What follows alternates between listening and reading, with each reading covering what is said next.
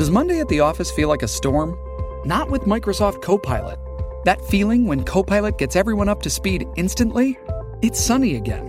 When Copilot simplifies complex data so your teams can act, that sun's shining on a beach. And when Copilot uncovers hidden insights, you're on that beach with your people, and you find buried treasure. That's Microsoft Copilot. Learn more at Microsoft.com/AI for all. All right, really looking forward to this.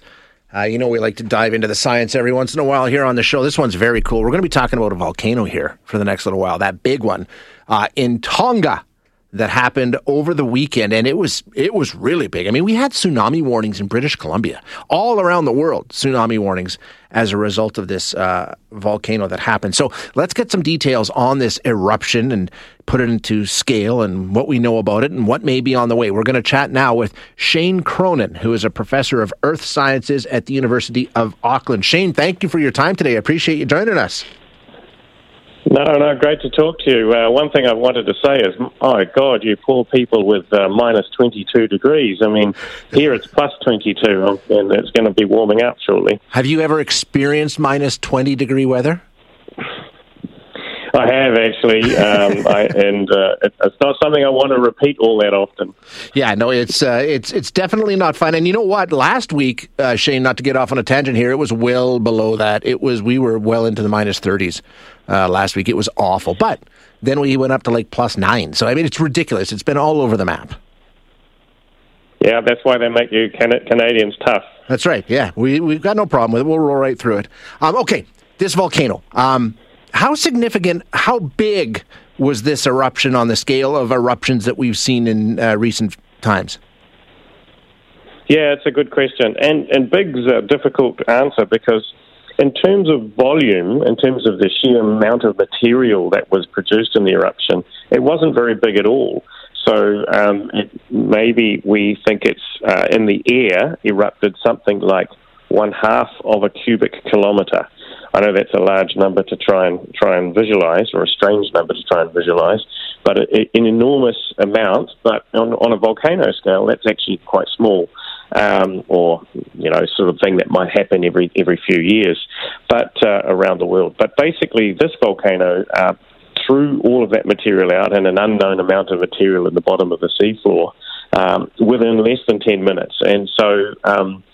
It had a kind of a two-stage process to what made it work, and that eventually made it sort of one of the most powerful eruptions that we've seen.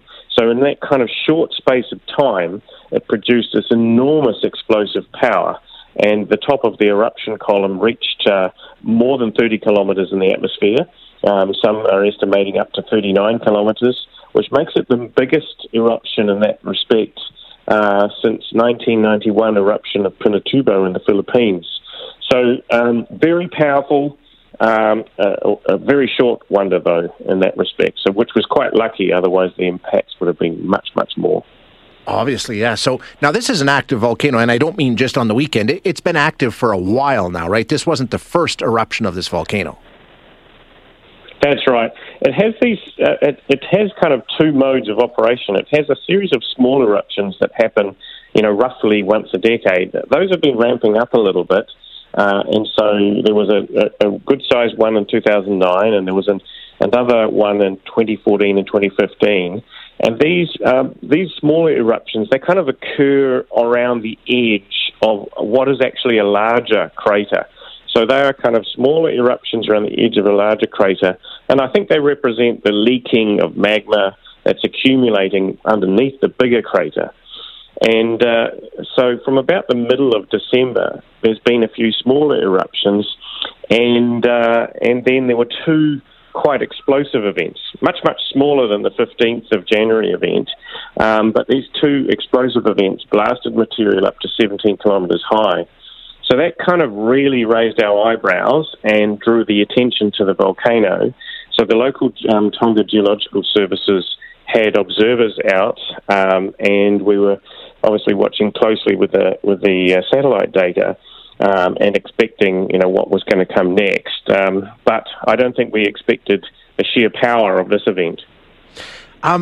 Is there any way of predicting, like, the fact that we saw this massive eruption that took place on the weekend, does that mean the chances of another massive eruption or a larger eruption are greater or smaller, or is there any correlation at all? No, I think there are some definite scenarios. So one of the big things we're concerned about is the change to the top of the volcano. So this massive eruption blasted apart the top part of the volcano and also probably caused part of it to collapse, either inward or downward. And so, when I say downward, I mean down the flanks of the submarine mountain.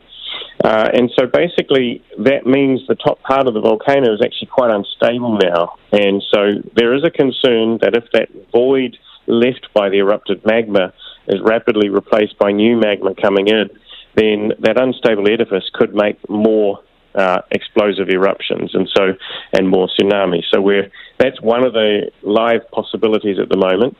And then the other live possibility at the moment is that the disruption to the surface of the volcano actually has an opposite effect. That is, there are new places and cracks and so on in the ground, so when the magma rises, the gas has a freer path to escape. And so when the magma does get to the surface, it is less explosive and then has a kind of less violent interaction with the seawater than what we saw a few. Shipping can make or break a sale, so optimize how you ship your orders with ShipStation. They make it easy to automate and manage orders no matter how big your business grows. And they might even be able to help reduce shipping and warehouse costs. So optimize and keep up your momentum for growth with ShipStation. Sign up for your free 60-day trial now at ShipStation.com and use the code POD. That's ShipStation.com with the code POD. Few days ago. So, we're working on these kind of two sort of end members, if you like, of the scenarios and just watching very closely. It's obviously very difficult when you're out in the middle of the ocean because there aren't the sort of seismic networks and other kinds of monitoring tools that you can use on a volcano when it's above the ocean surface. Now, and that's an interesting thing that I wanted to ask you about in terms not only monitoring it and gauging what's going on, but just the eruption itself, the fact that it was submarine, it happened below the ocean surface. What kind of an impact does that have on a volcanic eruption? I imagine, just the cooling effect and the fact that the water is some sort of a barrier would reduce the impact atmospherically of a volcanic eruption, right? Do I have that right? So basically, if you have your eruption really deep below the ocean, so let's say 1,000 meters below the ocean, then you've got the pressure of the water that kind of suppresses the gas expansion. So what's driving an eruption is the pressure of the magma coming out of the ground, a bit like water coming out of a hose, but also the bubbles of gas that are within that magma. And when they come out of the ground and they reach the Earth's surface, those bubbles of gas are really expanding like crazy, and they have enough power to blast the rock apart. So essentially it's the inside gas in the magma which is driving the explosion of the eruption. Now, if you've got lots and lots of water on top of the volcano, it stops that process happening. If the volcano is sitting outside the water and it's basically, like a normal volcano on land, then that expansion of gas process has nothing to hinder it, and it, produces an explosive eruption like normal. But if you've got it under, say, 200 meters of water, like the Hunger volcano was at the time, the top crater was actually, the main crater was actually between 150 and 250 meters below water. That's not enough water to stop the gas expansion, and it's enough water to add an extra bit of spice to the eruption. Oh, because really? You have the magma expanding and breaking apart, and it seems that the magma must have been about 1,100 degrees C. The water is about 20 degrees C, and you have a sudden shock occurring when the hot magma touches the water. And so you basically turn that liquid water into vapor, into steam, and in doing so, you change that water's volume by about 70 times. So suddenly you've got the magmatic gas busy trying to blast the magma apart, and then you've got all this extra fuel being essentially provided by the seawater and that really magnified the explosion. Okay, hang on. That's why, Let me try and understand this. You're saying, so basically, like, whatever the magma, it's like in a steam bubble, like what's directly in contact with that hot magma is vaporized, and inside the water column you have magma inside of like a steam case kind of thing?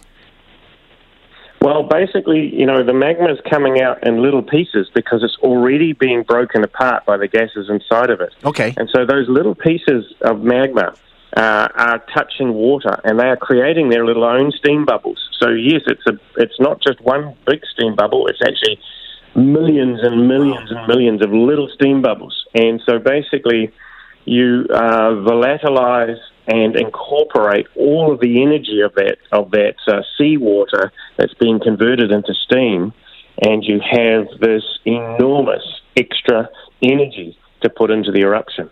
So in this case, it's basically it's almost like a Goldilocks zone. So if the water's too deep, the explosion is dampened, and if the water's too shallow, the explosion takes place normally. If the water is at that sort of right depth where you get not too much overpressure, but lots of water being added very suddenly to the very hot broken pieces of magma, absolute chaos then, because then you get the interaction and the expansion of the steam, and that adds to the energy of the eruption. And that's what's happened to make this so incredibly powerful. That's amazing. That's absolutely amazing. Hey, last one before I let you go, very quickly. A bunch of people are texting me. Is this connected to Yellowstone? Is this connected to Yellowstone? Are volcanoes all over the earth connected? Can we read anything into Yellowstone based on what we're seeing in Tonga? Yeah, no, this is not connected to Yellowstone. Yellowstone's actually a sort of a special circumstance of a so-called hotspot, as well as other types of magma sources. Now, there are the so-called Pacific Ring of Fire, and this volcano is part of that Pacific Ring of Fire, where there are volcanoes all the way around the Pacific, including in Canada and over in British Columbia there. And, these volcanoes are kind of they're caused by the same process, the same Earth process, but they are not related. They're all kind of operating on more or less on their own schedules. So the Hunger volcano has its kind of a regular pattern of small eruptions and sort of gradual magma filling into the edifice, and then a large eruption every 1,000 years or so. Yeah. And so that sort of does its own thing, and it pretty much ignores the neighbouring volcanoes. They're all driven by the same sort of ultimate process, but they all operate under this. Each of them has their own plumbing system. Perfect answer. Shane, I can't thank you enough. Great information. I appreciate you so much joining us today. No problem. Great to talk to you, and I hope everything goes well in your minus 22. Oh, we'll be fine. Not to worry. Thanks, Shane. Appreciate it. Okay, see you later.